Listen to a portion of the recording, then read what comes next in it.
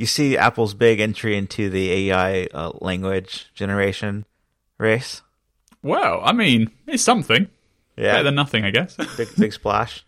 Yeah, I mean, like, there's obviously so much hype around the language model stuff. Some of it warranted. Like, it is impressive tech demos. Mm-hmm. Still waiting a bit to see it, like, kind of become perfected enough to be, you know, like an essential product. Like, the stuff where it's like in, you know, the new thing is just basically just have, like, a AI chatbot in every single application that exists. So, like, you know, Bing's got it in web search. Microsoft Office announced they're putting it inside of Microsoft Word and stuff. And, like, there's some utility there because you can, like, generate a form letter with, you know, as if you've written it, but you just say what you want and then the AI does it. But obviously there's lots of limitations, there's lots of errors. You always have to go back and check what the AI says because it's not guaranteed to be accurate. So, like, I was impressed because I've used the online, like, you know, you can OpenAI have the free demo of the ChatGPT thing on the internet. And when I used that, I was impressed. It works better than you'd think it would. I'll put it that way. But there's still enough of, like, edge cases where you can see that we're, like, getting there, but it's not quite enough for it to be like you couldn't just supplant like a ChatGPT bot with, like, Siri or Google Assistant or something just to have it work, because it will just tell you things that are completely wrong. Although you could argue Siri does that now anyway. But you know what I mean? Like, it's not like we're on the edge of some crazy stuff, but we're not quite there. So what Apple's doing right now is kind of testing the waters, it seems. So we had an exclusive on 9to5 Mac this past week, where in the latest tvOS beta, Apple has included a new framework for Siri natural language generation capability. And basically within the Siri code, there will be ways for it to rely on a language model similar in vein to the ChatGPT stuff, probably not as powerful because it's running on device, that will allow it to generate, you know, human readable text. Because right now, all of Siri stuff either has a few predefined phrases that it has locally, or it's going off to the backend server to generate, you know, the response. And so the backend is mostly predefined messages too, with, like, templates and stuff, but just, like, a lot of them, you know, like a few thousand, whereas obviously on device there's like 100 or so. But with a language model, you can essentially get, like, infinite text generation, and maybe you can ask the same question multiple times and get different ways of it being worded every single time to make it feel more human and more natural, and maybe even more sophisticated responses, right? And so that's the kind of promise, and that's kind of the destination. But obviously there's a ways to get there. And so what Apple's doing in tvOS 16 is kind of really testing the waters by including natural language generation capabilities for when you're for when Siri's telling jokes. So if you're asking Siri to tell me a joke, there's a chance that you might be in the beta program where they rely on the language model to generate a response, rather than it going to its, you know, inbuilt dictionary of 100 or so jokes that it has embedded at all times. It will have some kind of freewheeling AI aspect nature to it, where it's going to be generated on the fly. The 9to5 Mac report also says that this code is also might be available for timers and that kind of facility, but that's not enabled yet. And obviously the Apple TV operating system doesn't have a way for you to set a timer, because if you try right now to ask the Apple TV to set a timer, it just says it doesn't have a clock app and it can't do anything.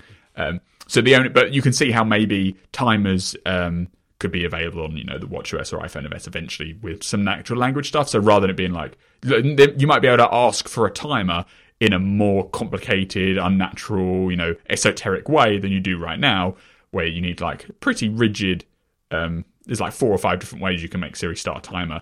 But if maybe there's some AI involved, it could work out your intent better and give you a more custom reply. But obviously starting with jokes, why would you start with jokes? Well, it's an easy place for them to begin with, which isn't too dangerous. It doesn't conflict with the actual role of the product. And by starting the Apple TV, you're starting a very small user base. You can check there isn't any crazy things going wrong. Because what we've seen with, like, you know, the Bing AI or whatever is that people immediately try and test the boundaries of it. And even the people that are releasing it, i.e. the companies, they don't 100% know all of its capabilities or its behaviors, because it's an AI that's making it up as it goes along in many ways. And you can't QA every single question that you could ask this language model. So by starting the Apple TV, by starting it on this very subset of Siri's functionality, i.e. asking it for a joke, so nothing productive, they can be like, look, we're giving it a very, very, very, very, very, very small beta test, A/B test, and if it works, they can expand it and introduce it into the entire platform. But for now, it's in this one little area. just to see if it's actually viable or not. Which I think is great, because at least they're in the market, right? Like they're looking at it, they're looking at the technology, they're evaluating it with, you know, scope to expand. It would be somewhat irresponsible if they just replace Siri wholesale with a language model today, and so they're starting small in an area which isn't too dangerous. So should we be asking Siri on the Apple TV jokes? Are we confident in the way that they can expose this, or is it just if you know? It's unclear whether it's like enabled or not yet. Yeah. Like it's in their code, but it might be like turned on by like a back-end flag or something. Yeah. But I guess you could find out if you just asked the Apple TV for jokes and see how many jokes it gets through, and then because like you can do it on the iPhone, and if you ask for jokes, you ask 30 times, it will start repeating jokes. Theoretically, if you're running off a language model, you could just have infinite jokes of varying quality. So that's a way to find out. But it's probably like they'll enable it for like one geographic region for so many thousands of people, and then evaluate the responses and go from there. I see. Yeah, we had a conversation with my kid, my 5-year-old, at school pickup this week, where I think Siri in some request had made a response that as if it were human, and my son said, I didn't know Siri a real person. And I said, well, let's find out, let's ask. And then Siri responds and tells you, that it's not. And then he was confused. I'm like, it tries to be relatable, tries to be funny sometimes, but it's not really a person. So, the TV thing, it's interesting. I mean, I'd love to know more about that. I hope that more comes of this. That this isn't just like the only thing that we ever see about it. But I've used ChatGPT on the web, and then was quick to when I hear about people who are like haven't been into the betas of like Bing and now Google Bard. I don't know how it goes, but I was in Bing like the next day. And had a little bit of fun with that, but that seemed like less like loose than just using ChatGPT on the web. And then Google Bard came out this week, and that's getting a lot of criticism as not being like as capable and being even dumber in terms of giving bad results. But really, I mean, that gives you it's kind of, I keep it in a tab open because it's like you can search for something and get links and look for the result, or you can ask the Google Bard, what you're asking. And there's things like I would ask, what's the coldest day on record and what's the hottest day on record and what are the projections for, when I'm 80 and things like that. And, how does electricity work? How do computers work, like processing power, et cetera. And, things that like you could Google for and you would not get like a very brief summary for. You could learn all about it, but using the Bard thing to just get a 3-paragraph explanation that's enough to satisfy your itch is pretty good. It made me think like Siri came out as a beta in 2011, and it was a beta for a long time. Then eventually it wasn't anymore. But I would totally use a mode on Siri that's like,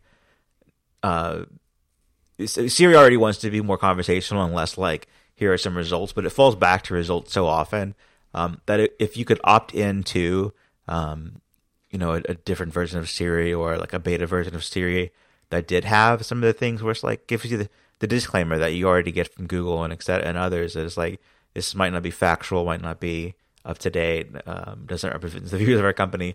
Then I would use that just because of all the times where you don't want to get hit with a list of search results that can be sent to your phone. You want to get something back, and it can't. That's a viable next step, right? They could add a little setting toggle for like Siri beta program, and then you can be part of the more language model enhanced version and test it out and be aware that it can be erratic in some ways and stuff. But Yep, but not replace the entirety of what Siri is on every platform, and then you've got to rely on Siri with language model behind it for controlling your AirPods or CarPlay or your HomePods or your headset, your VR headset, or a car in the future. You want the rock solid part of Siri, the tried and true method, even if it isn't as capable as we might want it to be. So. Yeah, at least for now. Like in the future, there'll be more iteration on the language model stuff, and it might form the foundations of a different way to approach this stuff. But I don't think we're quite there yet, because just look at Bing AI and look at Google Bard and stuff. Like they still just have a standard search box that most people use, right? The chatbot style thing is like the fun thing you can opt into, but it's not the core of their experience. And so I don't think we're quite there yet to replace Siri wholesale with a language model, but it shows a way that this technology can develop and be convincingly human-like and useful. Yeah, and on the Mac, I'm using an app called Barely. It's Bear, like a bear, Ly. Comes from barely.ai, the website. And you can set up notebooks that include different chats, and you can like save the subject and then go to different ones.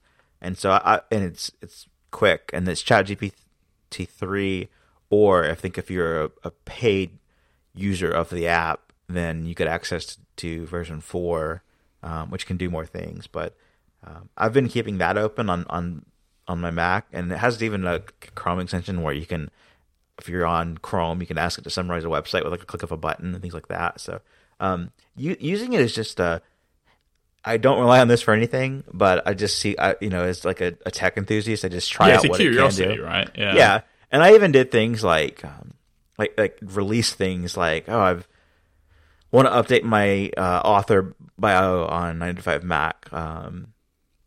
And when, if you're like someone who is on the internet, then there's a pretty good chance they can know things about you by just giving it your name.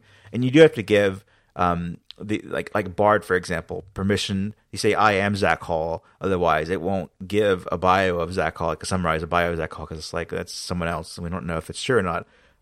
But as long as you word it as in, I am Zach Hall, write a summary or write a bio for me for my author page. And I actually ended up like copying what it wrote down and then just tweaking it here and there, and was like, I would never write this way about me, but it does sound professional and like what you'd expect to see, talking about of an authoritative voice in the Apple community, like things that I just would never say about myself. It's like, it does fit well for the context. And so I found that very useful.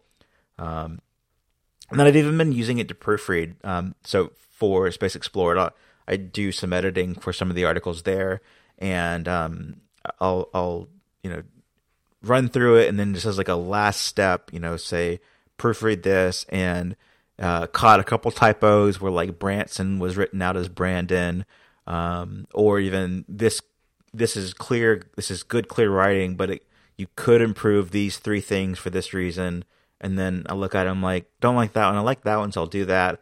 And just as a thing that's just on my Mac, just ready to, like, because it's in the Barely app right there, or it's in my browser with Bard, then takes like almost no time to just give it a second set of eyes. And for those things, I'm enjoying it. I'm not paying for anything yet, and so I don't know. I don't know that I would, but we're so in the saturated market now of everything has to have a sidebar with an AI assistant on the side that you can chat with.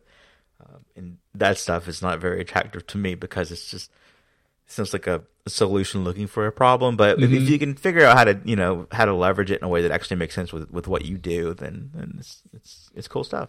Yeah, right now people are looking for ways to integrate into their products that work around the limitations of the language model, i.e. not actually really knowing the truth. But in time, those errors will be corrected, and they'll be able to train these models to also talk the truth in most cases. So then they become more dependable as just raw utility things. Yeah, some of my Space Explorer colleagues would ask, what is Space Explorer? And it would give a really good summary of what it is, but it would say it was a website founded in 2014, and then it would just jump between different authors and say that they founded it. It's like, and I think with Bard, you can even say, that's okay, save that draft, but give me 3 more like options. And you look through, and it's like changing the name of who they think found it. And it all comes back to the way these models are being trained. Right now, they're trained on, making convincing English or convincing readable text in paragraphs and words of X length. They're more incentivized to be able to keep talking than they are to actually just say the truth of the world, right? Right. But I think you can clearly see there's a trajectory where those language models get intertwined with like factual models of AI powered, and then they can actually give you the right answers very dependably. What's the task that you ran through in one of these where you were like formatting file names?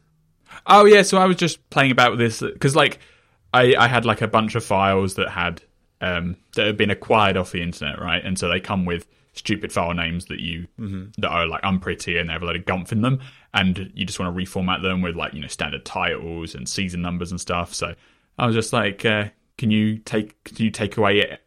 So I basically pasted in the list of file names and I said, format these in this way, and just gave like one example, removing all the junk essentially, and it could pull it off. And I was like, wow, that's actually really impressive. And so, you know, it didn't really save me any time because then I started to go through and manually change all the file names. But you could imagine if you had like some sort of like renamer app that was like built into this API, that then you could just like clock them across and they would just like update your actual file system, and it would actually save you time. Yeah, like in the way that Apple brands so many features as a Siri feature. When it's on the voice assistant, that's kind of the future I anticipate, is when you have these specific features that are suddenly possible, that are powered by one of these language models, and it's less so like the language model itself is the feature, but it's how you benefit from it that is, you know, what you pay attention to. So that'll be good to reach that point. Yeah, for sure. It's just like all the stuff where they're like, Siri does this, this, and this, and it's like, you know, Siri the thing isn't really helping you find the address in your email and putting a little calendar invite at the top, but that's what they brand it under. Yeah. Mm-hmm. Happy Hour this week is brought to you by MKE Key, the company that specializes in designing exquisite, diverse, and comfortable iPhone cases. MKE Key has been doing this for a while as a top brand of iPhone cases since at least 2015, and they have the plaudits to show for it. They have over 1 million positive customer reviews, Amazon Choice recognition, and even a Climate Pledge friendly certification. Of course, they have options for all of the phone models, but let's focus on the iPhone 14 Pro Max silicone case for a moment. It has raised bezels and all four corners have built-in airbags to prevent the screen and camera from getting dinged and scratched if you drop it. It's MagSafe compatible with all Qi certified MagSafe chargers and car mounts. The premium silicone shell is friendly to the skin and it feels great to the touch, with precisely pronounced volume buttons and a cutout for easy access to the mute switch on the side. And it's all manufactured in accordance with environmental standards, made with healthy and environmentally friendly materials. All materials have passed the International Carbon Neutral certification scheme. Follow the link in the show notes to check out their entire range of cases. Their diverse and expansive collection means they'll always have something great to pair with your iPhone 14 and older models too. Thanks to MKK for sponsoring the show. All right, I bought something this week I want to talk briefly about, which is the Kindle Scribe. Heard about this last year when it was announced and I guess came out, but it was just I was getting my dog's haircut and I had about 4 hours to kill, and was you know, doing a little bit of work, and I saw our former colleague Parker Ortolani write about the Kindle Scribe on Twitter, and I was thinking, oh, I forgot that thing existed. I wonder if I could find one and go look at. And there were none on display around me, but they were available to buy. And I have been reading. I read books in all kinds of ways. I have physical books that I read. I've got audiobooks that I love to listen to. I've got Apple books from the iBook store that I bought years ago, and I'm going through those. And I've been reading some of those on the iPad Pro from 2018 with the Paperlike cover over it, so it's not, you know, real glary and everything, and it feels good in the hand. But I've also got a lot of purchases from Kindle, and I was thinking about, you know, even with the Paperlike cover over the iPad Pro, I don't want to take it out to the beach, and the beach is like a mile from my house this summer, so I don't want to do that. And I like something that is, even though you can focus in on the iPad and have it just be like, if you open a book, it can go into reading focus automatically for a set period of time, and it's less distracting. But on the pill of just an e-reader of some sort, whether it's a Kindle or a Kobo or whatever it is, then those, you know, you're typically less capable. And so I thought, well, okay, so I could get one of those, try it out. This you know, I've never had a Kindle e-reader before, and I do have a lot of books already. And the whole thing with the Scribe is that it's you know, it's an e-ink display that you can write on, and you can annotate and write notes and things like that. And so it's like, that's compelling enough. Let me try that out. A little bit pricey, you know, compared to other Kindles, but it's also, I guess, like, it's as good of a Kindle as you'll get as well. So tried that. I went and bought one of those when I was waiting for my dog haircut to finish, and tried it out. As an e-reader, I think e-ink on its own it's so pretty. Like I was trying to compare it. Like, how different is this thing to an iPad Pro? And there's like a small difference in the pixels per inch, which I guess helps with the text looking sharp. On the Kindle Paperwhite is 300 ppi versus on the 11-inch iPad Pro it's 264. So really close there, but little at least on paper you can say, well, the Kindle is a little better at displaying text. The pen part's interesting because I learned more about it after I bought it than before I bought it, which is a total thing. But the one I have is, I think it's called the Advanced Pen, and then they've got the standard pen. So I didn't know I was getting something that wasn't just the standard thing, but has an eraser, and so that, compared to the Apple Pencil, that's pretty good. I'm not sure how much they charge for the pen attachment, whether it's standard or advanced, but the one I bought, it came with it. Let me tell you, it'll 100% be cheaper than the Apple Pencil prices. Yes, yeah. The second-gen Apple Pencil was still $99. Yeah, it's got a button. No, the first-gen Apple Pencil was still $99. And the other was $130. Yeah, more expensive. Yeah, $130. So the pen's got an eraser on it, and like in the directions, just like how to use the eraser. You put it on the screen, and it erases. Like, oh, cool. And it's got an advanced button on it that I think that's what the advanced one is. It's got a button that you can program to do things, and so. You can have it be the button is always a highlighter versus writing and annotating, and so that's pretty cool. Just to compare that to the Apple Pencil experience with Apple Pencil 2, they've got that double tap gesture where you can change between your current tool and another tool like Eraser.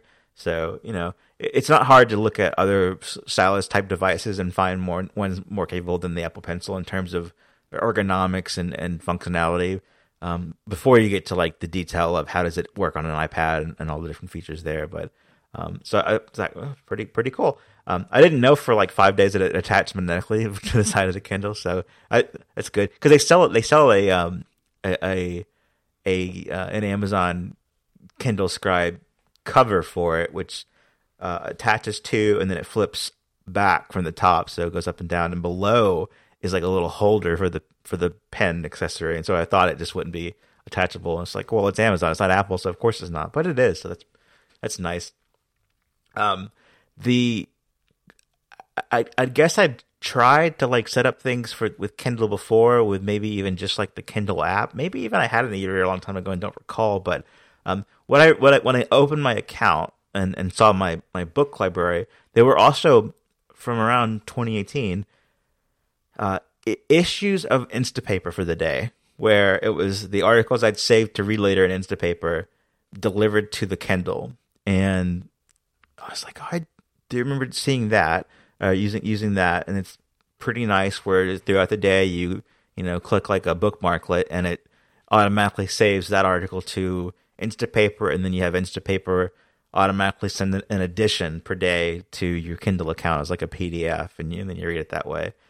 So I've reconfigured that to work again, and I've been doing that as like instead of using Reading List in Safari, and just hoping that like when I'm away from my Mac, I'll sit back and read some articles on my iPad or something. I'm doing it to the Kindle instead, and just the appeal of that is like this is a reading thing, whether it's a book or articles, and I'm liking that. And then also the thing has I was again as like a new person to modern e-readers. It had audiobooks. My Audible audiobooks were all there available, and I'm like, well, it doesn't have speakers, but what it does is it has Bluetooth, so you can pair your AirPods or whatever to it, and play audiobooks that way as well. So all of those things I'm pretty happy with, and the thing is like it's very light and very thin, but so is the iPad Pro. It's just a different feel to it. The biggest difference, of course, is like the difference in an e-ink display and then a full-on iPad display, LED backlit display, but like even weight-wise, so I just thought this seems like way lighter than an iPad, but it's not that much lighter. It's 1.96 pounds compared to the iPad Pro 11-inch at 1.03 pounds. So ounces, or grams is 433 grams versus 468 grams. So really close there, but it is a little bit lighter. And then the thickness is pretty much identical, except for the Kindle Scribe has feet.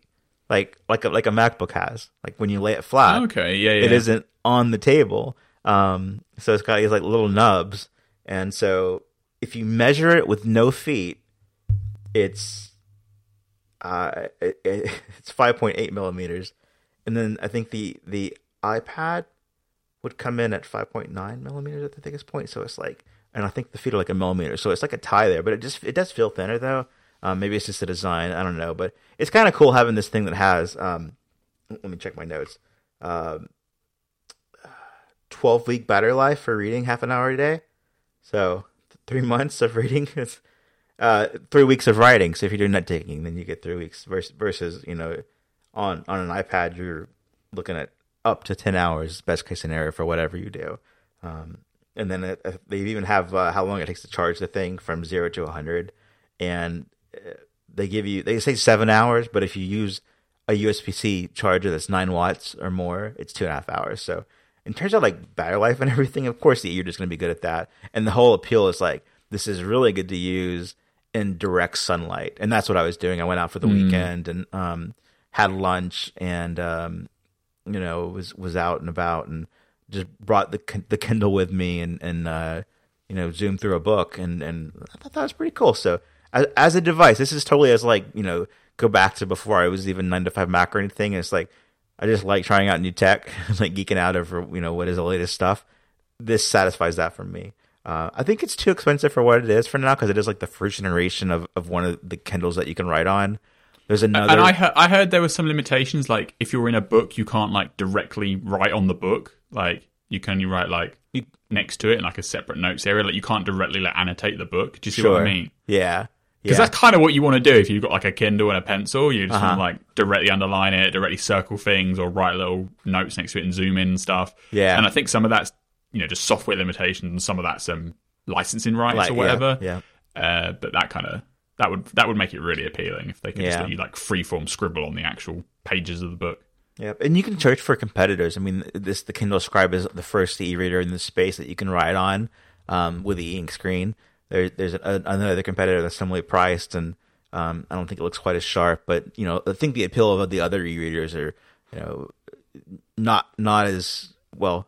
You can there's other bookstores than just the Kindle bookstore, and you can bring in you can bring in books easier from if you've got them just purchased or acquired elsewhere. So, as a not e-reader enthusiast, it's kind of like having the Apple experience. You don't want to think about it, and so for me, I was thinking, well, it's the Kindle Scribe. Give it a shot. Enjoying it. The one side of it is thicker than the other side. I think that's just kind of a Kindle thing anyway. But it's the side I guess you hold, and the pencil's attached to the other side. So that's all well and good. I'm left-handed. I do a lot of things right-handed, but I'm left-handed when I'm writing. I do a few things that are left-handed. Guitar is not one of them. Guitar is right-handed because you've got to buy a whole other guitar for left-handed, and I just never did that. So, but this thing, like an iPad, you can rotate it, and so I've ended up using it in my right hand, and then the pencil's on the other side, on the left side, so I can pick it up and use it, or pen, or whatever you call it. But then on the back side it's kind of nice in the back. There's no camera. There's no like camera bump. It lays flat. It's not this big piece of glass you're afraid to break or someone will steal.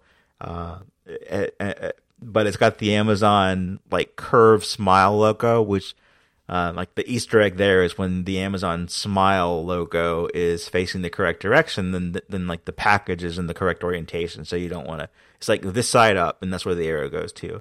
Well, that's the logo as well, but if I'm using it left-handed mode, then it's upside down, and so as I'm reading the back of this thing, it's a frowny face. So I just kind of find that as like, it's unfortunate, but yeah. Overall, cool piece of new technology that I'm having fun playing with, and as expensive as it is, it's like this will be, because it's like a few $100. This will be the thing I use.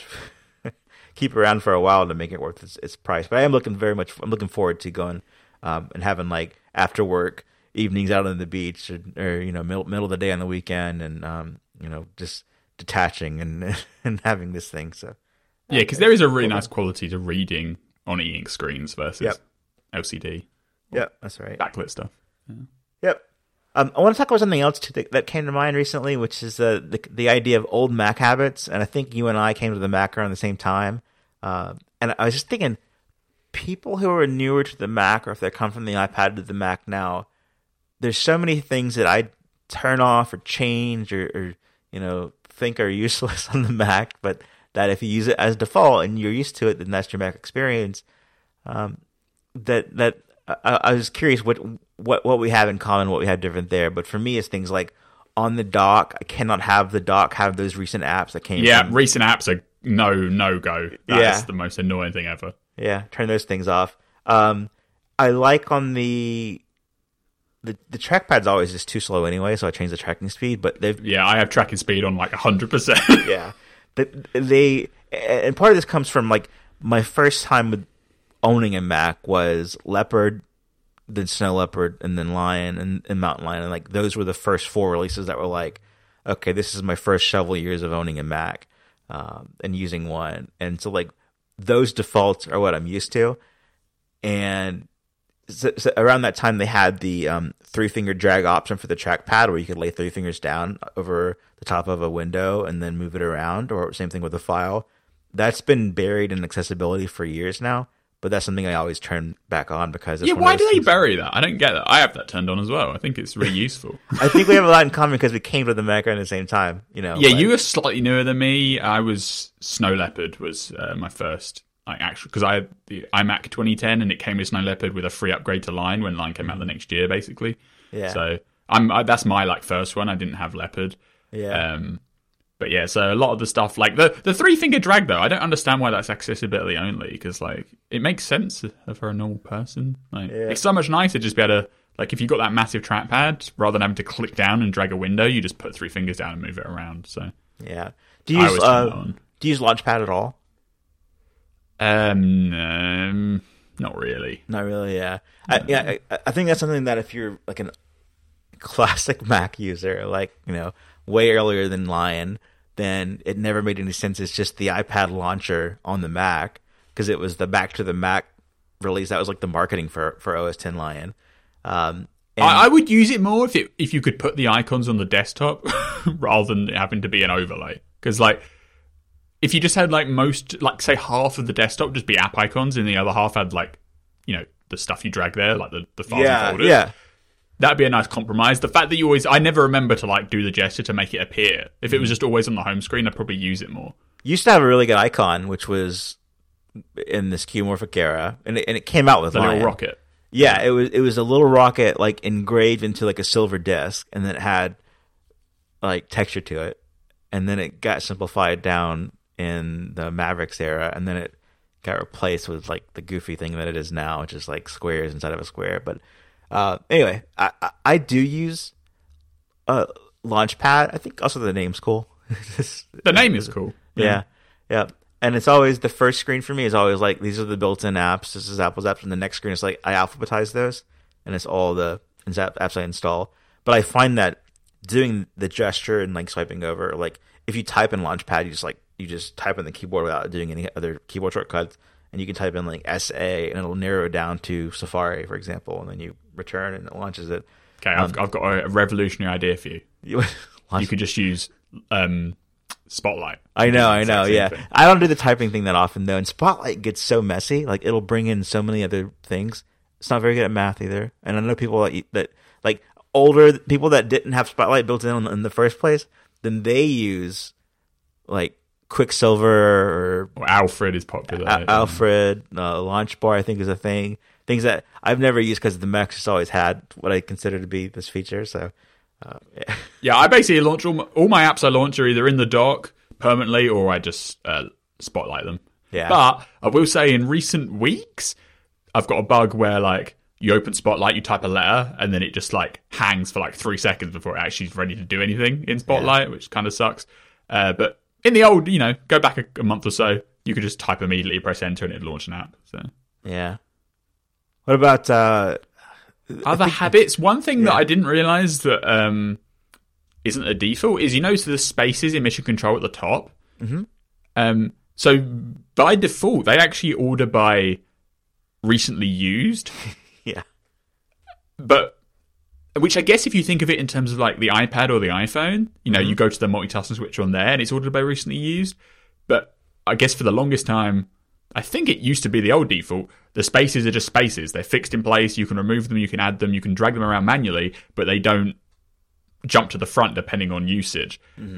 So that's how I use it with that turned off. But if you go into the settings, it's defaulted on to sort by recently used up there. Yeah. And I actually had a friend who got a Mac recently. He was like, I hate how these things are moving around on me. Why can't they just stay in place? And I'm like, I swear it works like that. And it turns out that's actually a setting to control it. And then I guess related to the spaces stuff is full screen apps in general, right? I don't use the full screen mode really. The only thing I might use it for is like if I'm watching a video, I'll put it full screen because, you know, if I only want to watch a video, then get rid of all the other Chrome.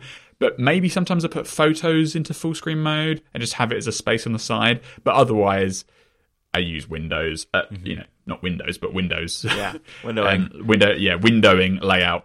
But you look at other people, they're much more accustomed to the full screen button. Like you press screen and it launches in full screen. I don't really press the full screen button with the option key hold down, which does the old way of the, you know, the old zoom where it just like makes it taller.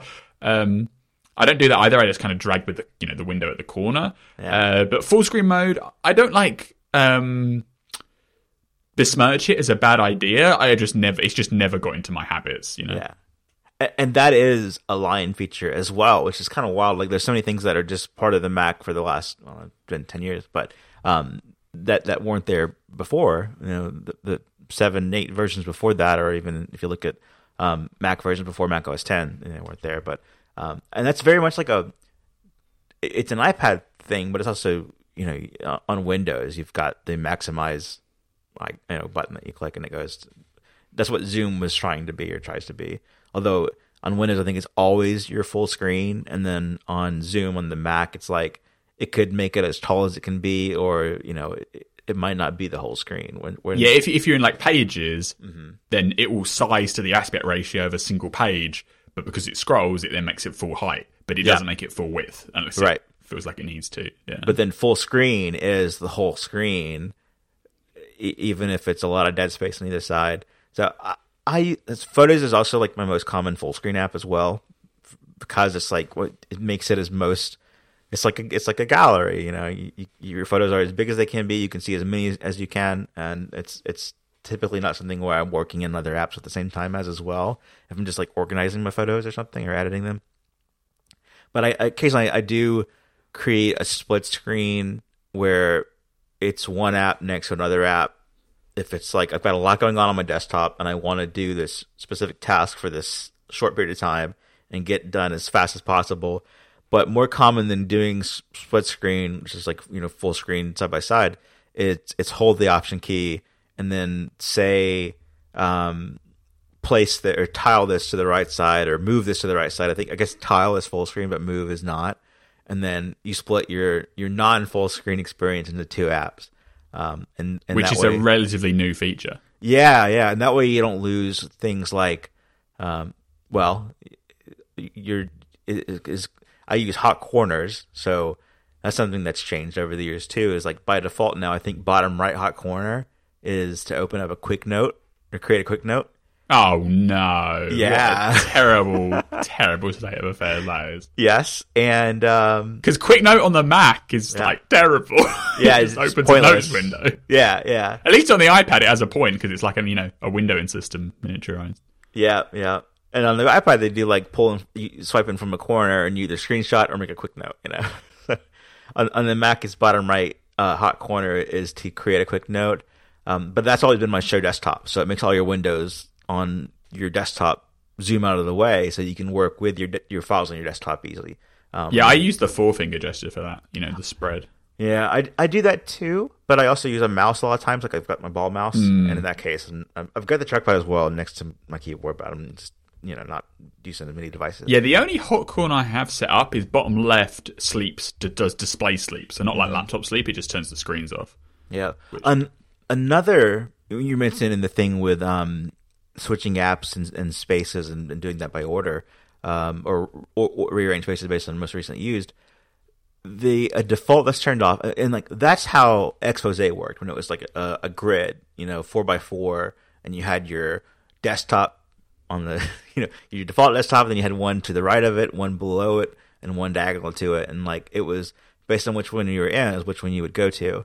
And that the whole thing was called Expose. But they've also got App Expose, which is a gesture of like swipe down with 3 or 4 fingers, and then it'll give you kind of the mission control view of just the windows in that app that you're using. So if you're in Notes and you've got like 4 different notes up, or text documents, and you got like 4 text files up, then you'd swipe down and it would show you just those versus swiping up to use mission control and seeing like those 4 plus everything else. And they turn that gesture off by default, and I don't know why, because it's good.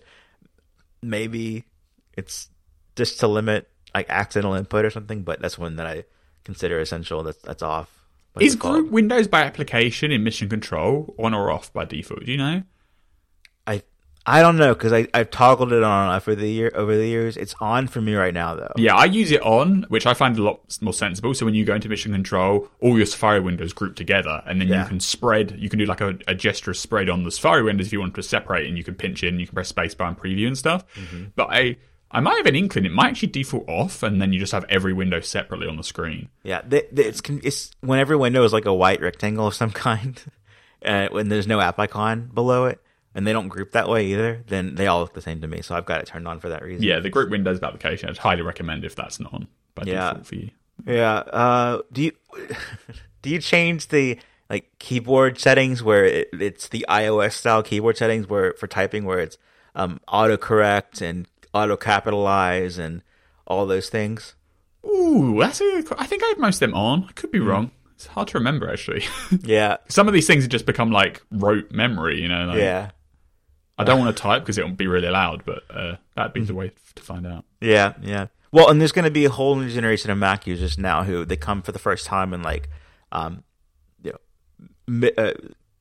is it? Stage Manager is a thing. And I was thinking about this too. Stage Manager seems like it should probably, if it's adopted well enough and people like it, if enough people like it, that it's another option to use versus spaces and mission control, even though you can use mission control and stage manager together. If it's another way of thinking about that, multiple desktops, all the different ways you can work on the Mac with multitasking, then it probably deserves a key on the keyboard on the MacBook and Apple keyboards, because they change it all the time. And I think they used to have one for mission control, and they've changed that one. Currently they have one for do not disturb mode, which I don't think that's key worthy. But my 2021 MacBook Pro has a function key for mission control. Okay. Maybe it's Launchpad that went away there. Which yes, Launchpad used to be one, and that's not there anymore. Yeah. Okay, so no Launchpad. Dictation and search are both keys now. Mm-hmm. And then, like I mentioned, I think Do Not Disturb came about in like 2018 or so with that MacBook Air, and so they changed those a lot, and they changed with new MacBooks and with new versions of keyboards for the desktop. But it seems like if Stage Manager is used enough, then that's a mode that I'm using it on my Mac as like I'm not doing work and I want to focus in on like just one thing, and I don't want to close all my windows, and I don't want to make a new space or go full screen. I just want to have the single window I'm using, and everything else is like click a button, it all comes back if I wanted to. I'm using it that way as like the weekend Mac mode, where I'm not actually like multitasking a whole bunch, but I still want to use my Mac. Whereas on the iPad, it's like the opposite. It's like if you actually want to do multitasking on the iPad, then that's your way in. But yeah, as a control center button click, it seems like that's a key I would use, and I'm sure you can map it if you wanted to. But I feel like as they design the keyboards and they change those function keys out, then that's one of the things that would end up there. And for some people, it would be just like we've always had Stage Manager on the Mac, and it's something that you just use here and there. So, but I'm curious though. I just hear about I hear from older Mac users who have like a whole different set of these are the defaults that I grew up on. And I do the same thing with iOS. Like every year iOS will have new features, and I think I'm like averse to having just everything piles up over and over, and there's all these different things that are further from the default way that I used to use it, and it worked fine for me. And so I've got a pretty good habit of like, well, you could do this, but I don't want to do that, so I'll just revert back to the other way. And it's, just kind of realize that it's the habit. Music's the same way. Like your favorite music when you were younger is like your favorite music your whole life, but it's based on when you grew up and what you ended up with, So that same thing's applying to me, at least for the Mac and probably for the iPhone as well, and other things of what you came up on. It's funny what you get the version ingrained into, isn't it? Yeah. Happy Hour this week is also brought to you by ZocDoc. We've all been there, feeling unwell and randomly Googling online trying to find a cause for some symptoms that we've been having. You end up stumbling down a rabbit hole of quote-unquote advice from so-called experts. Well, there's a better way to get the answers you want from trusted professionals, not random people on the internet, and that's ZocDoc. ZocDoc helps you find expert doctors and medical professionals that specialise in the care you need. ZocDoc is the only free app that lets you find and book doctors who are patient-reviewed, take your insurance, and are available when you need them, and treat almost every condition under the sun. Go to ZocDoc.com/happyhour to get the app and sign up for free. You can book an appointment with a qualified doctor with ease. Find the right doctor in your neighbourhood that meets your needs, takes your insurance, and fits in with your schedule. Feel confident by reading the verified patient reviews. Then you book an appointment in just a few taps and start feeling better, faster, using the free app that millions of users are relying on. So go to ZocDoc.com/happyhour and download the ZocDoc app for free. Then find and book a top-rated doctor today. Many are available within 24 hours. Once again, that's ZocDoc.com/happyhour, spelled ZocDoc.com/happyhour. Thanks to ZocDoc for sponsoring the show. All right, some news items of the week. Ming-Chi Kuo has some analysis on iPhone 15 USB-C. What is that? Yeah, so if you remember probably about a month or 2 months ago now, there was that rumor that the USB-C port on the iPhone 15 will have an MFI program attached to it, which would restrict what you can plug into it. And then I kind of said on the show that it probably means that you'll get they're not going to make you have to buy certain cables for it to work at all, but probably there'll be some certification process that will give you extra features, maybe relating to charging speeds or something. And basically, that always made sense to me because, they don't lock down the USB-C port on the iPad that much. You can plug into it whatever you want. And it seems like on the iPhone, that's probably how it's going to be. You can plug in anything, but if you want the fastest charging speeds, then you'll need MFI certified cables from Apple or third parties. And that is basically backed up by, very respected analyst Ming-Chi Kuo, who said that he believes that the USB-C port will enable faster charging speeds for the iPhone 15, but only with certified cables. He also said that Apple is ramping up production of the 20-watt USB-C adapter because they believe when there are USB-C iPhones in the world, demand for the USB-C chargers will go way up, which isn't really a surprise. But yeah, there'll be a bit of a scandal in September when there'll be we'll be able to have the headlines of the iPhone 15 USB-C port is locked down or whatever. But I don't think this is too out of the ordinary. It's kind of the same deal with what they do with wireless charging, where they support the Qi standard, but if you want the fastest charging speeds, then you have to use MagSafe. And to be honest, the fastest charging speed, 15 watt, 10 watt charging that you can get through the iPhone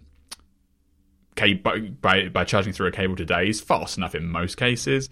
So it's not a huge deal if you have to find an MFI cable if you want really, really fast charging speeds.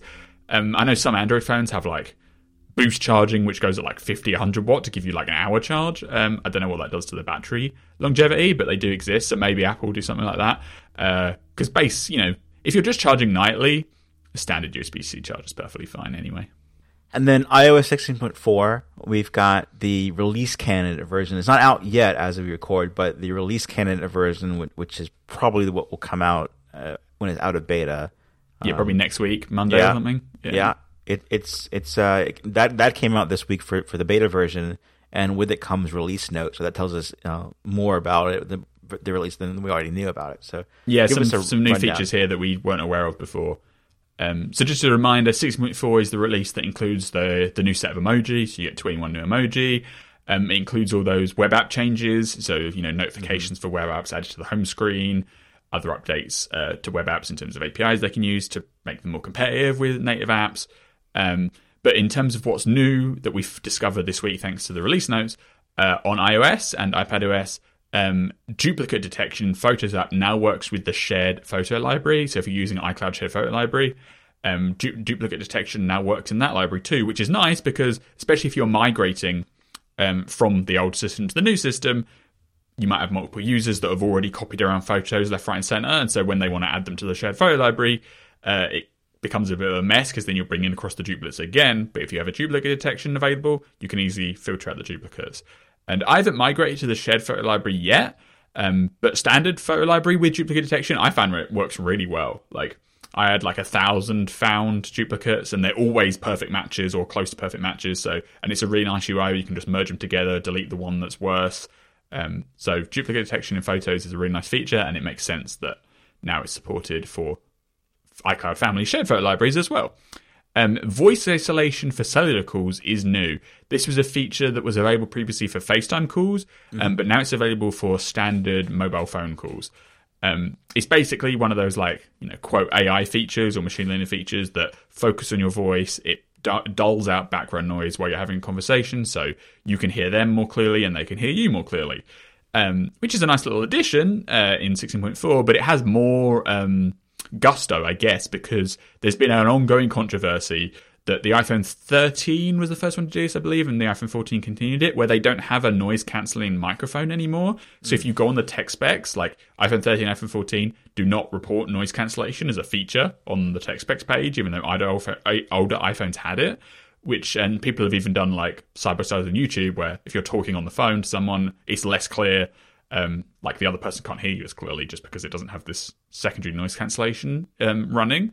This is apparently all due to a big patent lawsuit that's going on between Apple and some company that supposedly has rights over patents over noise cancellation. So for whatever reason, Apple didn't settle. They just removed the feature from their phones, and I guess it worked because not enough people have complained for it to be a big stink, but it's definitely bubbled up on Reddit and stuff. And maybe voice isolation is enough of a mitigation that they don't need to bring back the noise cancellation thing, so they can just let the patent troll die out. We need to test this, obviously, to see what it's like, but I just thought that was a funny little highlight because of this whole noise cancellation thing that's been ongoing. Yeah, it feels like it was iPhone 5 that was first like, your calls are better because we do this. Yeah. With the hardware microphone. And then patents come along and scupper it all up. Yep.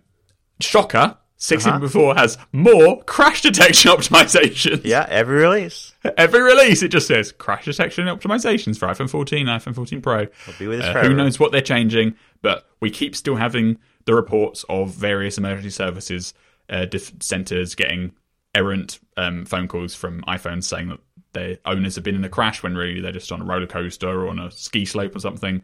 But who knows if we're actually getting there to something better, and could also be the opposite. It could be in situations where there's an actual crash and it didn't trigger, that they're improving it for that as well. Those stories you don't hear about. You wouldn't. But yeah, that's the thing. You don't hear about the stories that don't meet that criteria. Right. Yeah. And every time they release a software update with quote-unquote optimizations, you have to wait a few months for that update to actually be installed on the phones. Because no one updates quickly. Yeah, because no one updates fast anymore. Here was a nice little juicy thing. In the code for iOS 6.4, there's a reference to new Beats headphones, Beats Studio Buds Plus, an update to the Beats Studio Buds. The new part is the Plus, by the way. Yeah, what's new is the Plus. Unclear what feature will be included with the extra Plus. Maybe better noise cancellation to match AirPods Pro 2. Possibly. Yeah, these are the headphones that don't use Apple's chip, so that they have fast pairing with the Android phones. And that still seems to be the case. It seems to be that the new thing here will be that noise cancellation is better and transparency is better, and that's all you should expect. Still, yeah, not Apple and chip. they'll support Hello Siri activation and or Mac device switching and stuff, but as well as the Android support that you know and love. Yeah. They'll also have media controls physically on the earbuds for play pause, and you can press and hold to switch between noise cancelling modes, similar to the way AirPods Pro used to work. Nice. Yeah, so that's a nice little thing. I think the Beats Studio Buds have been pretty successful for them. I loved mine before I lost them. Yeah, and they're a decent price. They're only like $150 or whatever, and they don't have big stems. So if you like, more subtle design, they're kind of better than AirPods Pro in a few different ways. And then on iPadOS 16.4, you can now get an incredible feature. You can get tilt support for the Apple Pencil whilst you're in hover mode. So obviously, for the longest time, the Apple Pencil has been able to detect tilt and pressure while it's touching the screen. And then with the iPad Pro update at the beginning of the year, they added Apple Pencil Hover, which is basically the way the screen can detect the Apple Pencil a few inches above the screen, so you can kind of preview the brushstrokes that you're about to make without actually committing and touching the screen. Well, now that Apple Pencil Hover mode also works with the tilt angle, so if you tilt the pencil while it's in midair, the brushstrokes will also be tilted. That's why I didn't upgrade. Yeah, I mean, that's I wasn't going to buy the new iPad Pro, but now that's there, we're jumping right on it. And then finally, this is a long time coming too, on watchOS, if you have a wake-up alarm set, it will no longer be muted by the cover to mute gesture. What's the cover to mute gesture, you might ask? It's the thing where the Apple Watch detects if you cover the screen with your hand, i.e. your palm. So if you get a notification or a timer or something and it goes off and you really want to quickly mute it, in day-to-day life, you just slap your hand over the top of the watch and it silences it, which is actually really nice. But that backfires when you're using your watch to go to sleep, because if you've got it under the covers or something, the pillow can be detected as covering the watch's screen, which then means the alarm wouldn't go off, which then meant people would oversleep, which is kind of a silly thing, but they finally fixed it, so now the wake-up alarms are not affected by the cover to mute gesture. So you'd still vibrate, but if you were mostly woken up by the sound, then you'd miss out on that. I remember in 2016 when we were doing this podcast, and we were both discussing, like, do you ever just have like a phantom tap on your watch, and then all of a sudden, like, you don't get alerts anymore? And then we learned kind of together that it's that gesture, cover the face up if it's not muted, to mute a gesture, or mute an alert, and then it goes into mute mode from then on until you change it back. So long in between those two things. So yeah, that's 16.4, probably launching early next week, and then I guess we'll have one more beta. Yeah, I would also mention that this is the first iOS release that includes the feature ability to for local health authorities to sunset exposure notifications. So if a state or country or region supports the feature, not all did, they'll now have the promised ability to say, even though this is still in the iPhone, now we want to turn this off. We're not actively using this anymore. So you'll see states, countries, regions that used to have support, once this is out, slowly draw back from that. And I guess eventually maybe the feature just won't even be exposed. But or maybe they always leave it there. It just depends on who's supporting it or not. You'll just see fewer people support it. But I do wonder how long it will be on the front screen of settings. Yeah. Because you go in the settings app, and in that third section on the main page, it's Face ID, emergency SOS, exposure notifications. It's like, I had nothing against the exposure notifications feature, but it clearly is not used too much anymore. I've never lived in a place that supports them, so never benefited in that regard. And there were huge political debacles about it in the UK. Like, even to this day, people still say that, it cost billions of dollars to support the feature, and did it really have any impact or whatever, and people go back and forth about it. But that's kind of beside the point. The reality is nowadays, obviously COVID's still around, but the whole exposure notification system isn't really used anywhere, I think it's fair to say. So at some point, you've got to imagine it's no longer worthy of a front page spot in the settings app. Yep, and I think it means we'll see an update to iOS 12 because that supported that far back. Oh, yeah, it did. Yeah. I forgot about that. So if this comes out next week, then new iOS 12 next week as well. Yeah, and we didn't because of the way that these betas and release candidates come out, you don't always see release notes for the HomePod, although sometimes we do. One thing I've been waiting for is that promised feature where it detects fire alarms and smoke alarms and will relay notification. I haven't seen anything that says that's actually in 16.4, so I guess that's what the 16.5 betas are going to be. Because we're expecting that there'll be one more beta basically before iOS 17 is announced in June. Now there is going to be. I've been running the beta versions. Studio Display. Studio Display update. 16.4. Yeah, there's that, and I'm looking forward to those release notes. I think it just says optimizations. It just says bug fixes. Yeah, so the classic. Yeah, but yeah, that's 16.4. Some decent stuff in there. Yeah. Getting to the end of the 16 cycle, but they've still got a few little features too. And aren't we coming up on the release of Apple Music Classical for iPhone? 28th, I believe. So next week's show, I guess we'll have hands-on with Apple Music Classical. Okay. The incredible feature for classical music.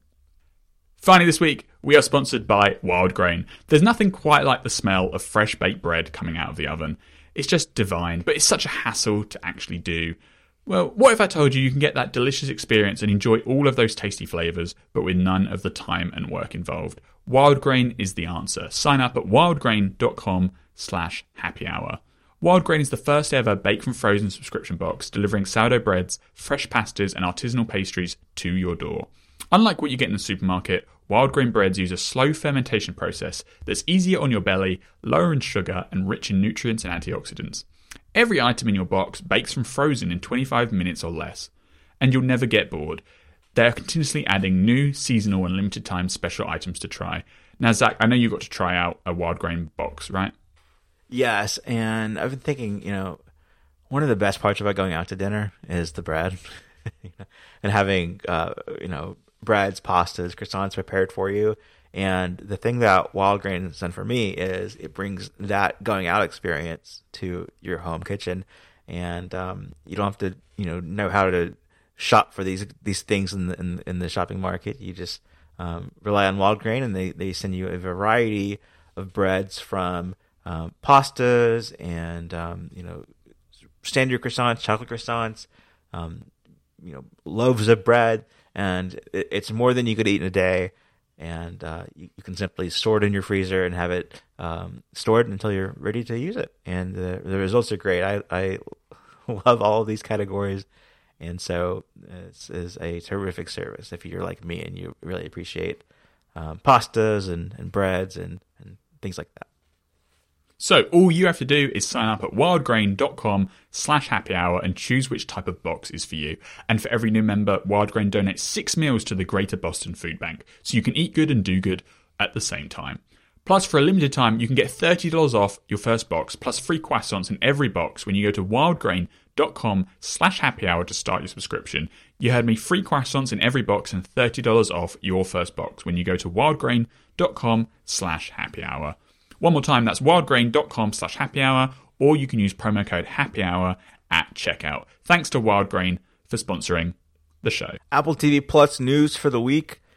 Friday Night Baseball will no longer be free on the TV app.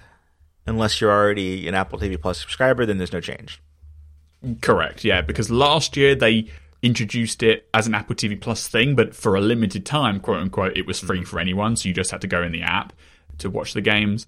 But this year they're getting rid of that because the limited time thing I think was originally meant to be for the first half of the season. Yeah. But then they had some kind of backlash and some complaints, so they just let it run for the entire first season while they kind of ironed out the kinks. But 2023 Friday Night Baseball is Apple TV Plus exclusive, so you have to have the subscription if you want to watch the games. I'm sure people will be annoyed about that because we had that big thing last year with the Aaron Judge situation with the Yankees, and everyone was mad about that being Apple TV app exclusive. If that happens again this year, it would be subscription exclusive. Yeah, exactly. Yeah. It's mostly the same deal as last year in terms of what they're offering. 2 games a week, national games, no blackouts. But they do have one nice little feature edition.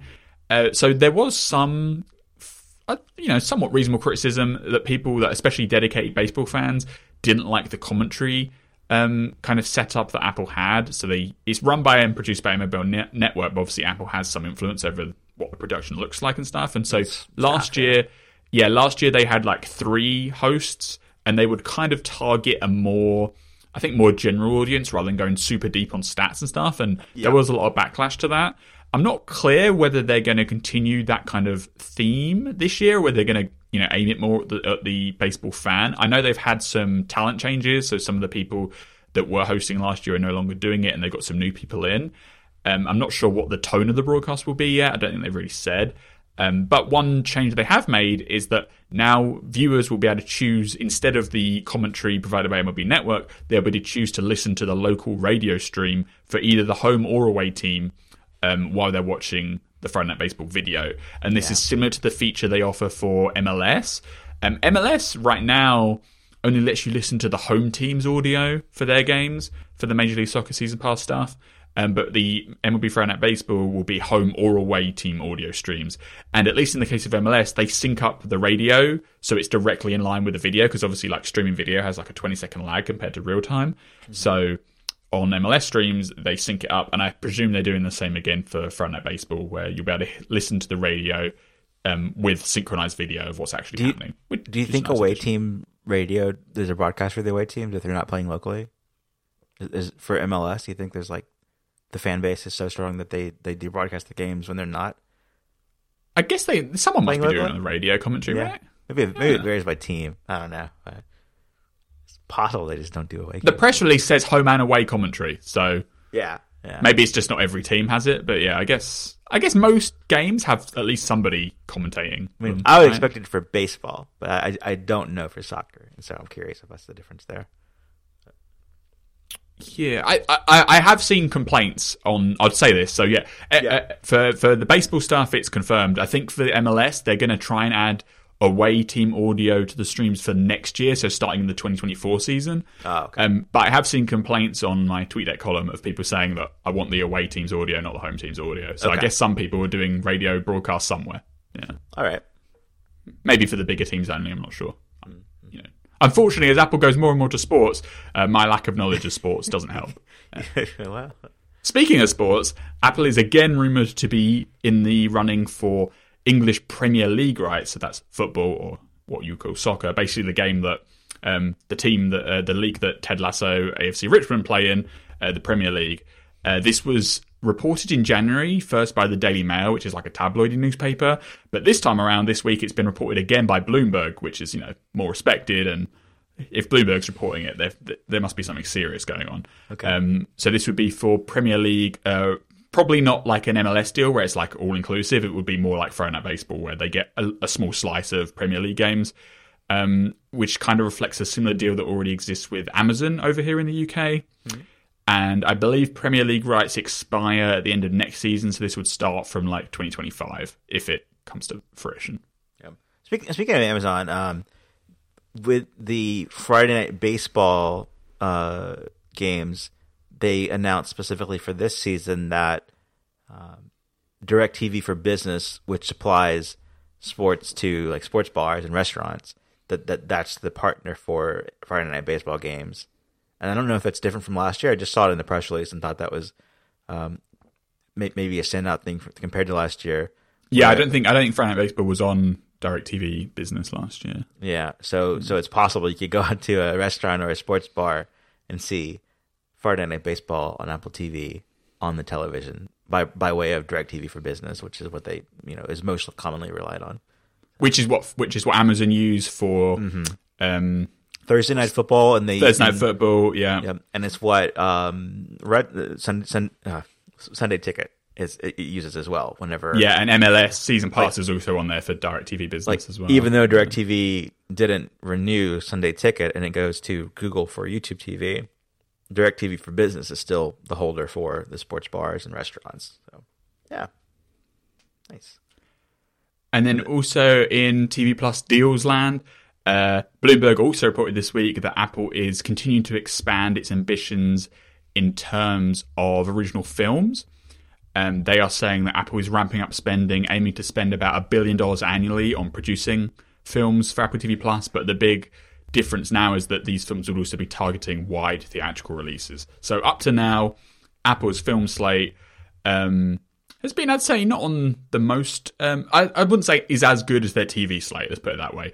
In terms of quality, in terms of, I've watched that film and I really liked it, and also just in terms of quantity, because they've released very, still sparingly few films. Like TV shows now, they're releasing, 2 or 3 new ones a month.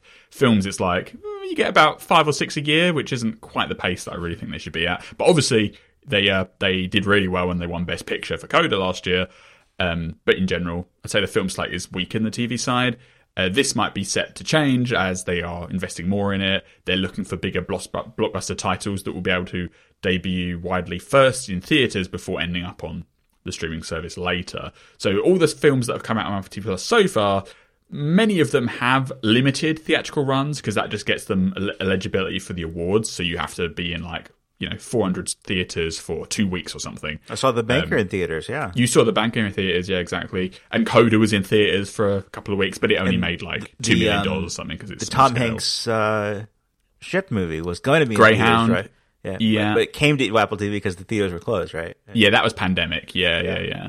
So yeah, most Apple TV Plus movies, like Tetris is coming out at the end of March. I'm excited for that. That will be in theaters, in places, in limited amounts, but it's nowhere near the scale of like, you know, like Top Gun Maverick or even something like Everything Everywhere All at Once in terms of theatrical distribution.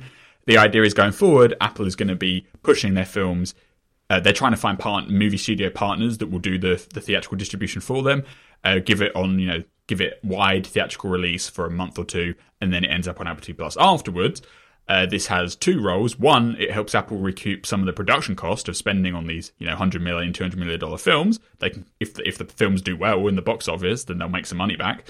And also, it just acts as like free marketing almost, right? Like, how do you want to get Apple's service more popular? Because if you put the film straight on the streaming service, people might not know about them to watch them. So if you can get them in theaters first, it builds buzz, it builds marketing, it builds awareness, and then I think the idea is when it ends up on streaming, it will then have an even more impressive debut and people will flock to the service to actually watch it. I think it makes a lot of sense. Like, it is true that the traditional movie studios are struggling at the moment, but that's because that's their main core business, right? Like, if they release a film that's cost them $50 million and they spend $50 million on marketing it for theatrical, and then it underperforms, that's a big loss relative to their overall balance sheet.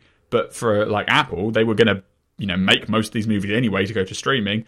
Doing the theatrical part is only a bit more expense, and it has a lot of potential upside. Because if the films, you know, bomb at the box office, it's no real skin off their back. They paid for it anyway. They don't need the money. It'll end up on streaming regardless. So it's kind of win-win. And some of their films have a real shot at doing well theatrically, like Killers of the Flower Moon. That's going to have, that's the Martin Scorsese film coming out this year with Leonardo DiCaprio and, you know, Ridley Scott's Napoleon. Like, some of these films, they can probably, you know, make all of their money back on how much they paid to actually get them made. So they might as well try. That'd be my logic. The Bloomberg report says that Apple currently doesn't have the staff or the talent to handle a wide international theatrical release themselves. So they're looking for traditional film studios to basically just handle the distribution. So in the case of Killers of the Flower Moon, Paramount will be handling theatrical distribution. But then some of their other titles, they don't have studios attached, so they're currently negotiating for, you know, how much money is the distribution studio going to get paid for doing this and stuff. So yeah, does a theatrical release have more exposure on reception than streaming on your own platform does? I would say so. Yeah, like I mean, it's okay. If you're Netflix, probably not. But if you're Apple TV Plus, the number of subscribers is still quite low. So yeah, having a wide availability in cinemas makes your film more noticeable. Like, especially in the UK, like, take the UK for instance, right? Like, however popular TV Plus is in America, it's probably a tenth as popular as it is over here. Like, I'd struggle to name anybody who has it here that I know. But you can imagine that if a big film comes out, some people see it in the cinema, people talk about it, like, oh, I want to go and see that film, oh, but it's, leaving theaters or whatever, oh, I'll just watch it on streaming, oh, it's on TV Plus, and you go there. Like, I think it's a decent funnel. I would give it, I think it makes sense. And then Amazon's also doing a very similar strategy. They've announced they're spending about $1 billion a year to release 12 or so, a dozen or so theatrical films annually. So clearly these big tech companies think it has a merit of a strategy. Well, another side of that, though, is that if a movie is in theaters, then you typically know what the budget was and then what it brings in for the first weekend, and then overall eventually. And so you know if the movie like heavily flopped and lost money, or if it was just a dud, or if it was a hit. Whereas on streaming services, whether it's Apple TV or Netflix, you only know what they tell you, and it isn't going to be much. So that by participating in theaters more than they are now, it would be a signal of performance in general, at least early performance for movies that you don't get currently.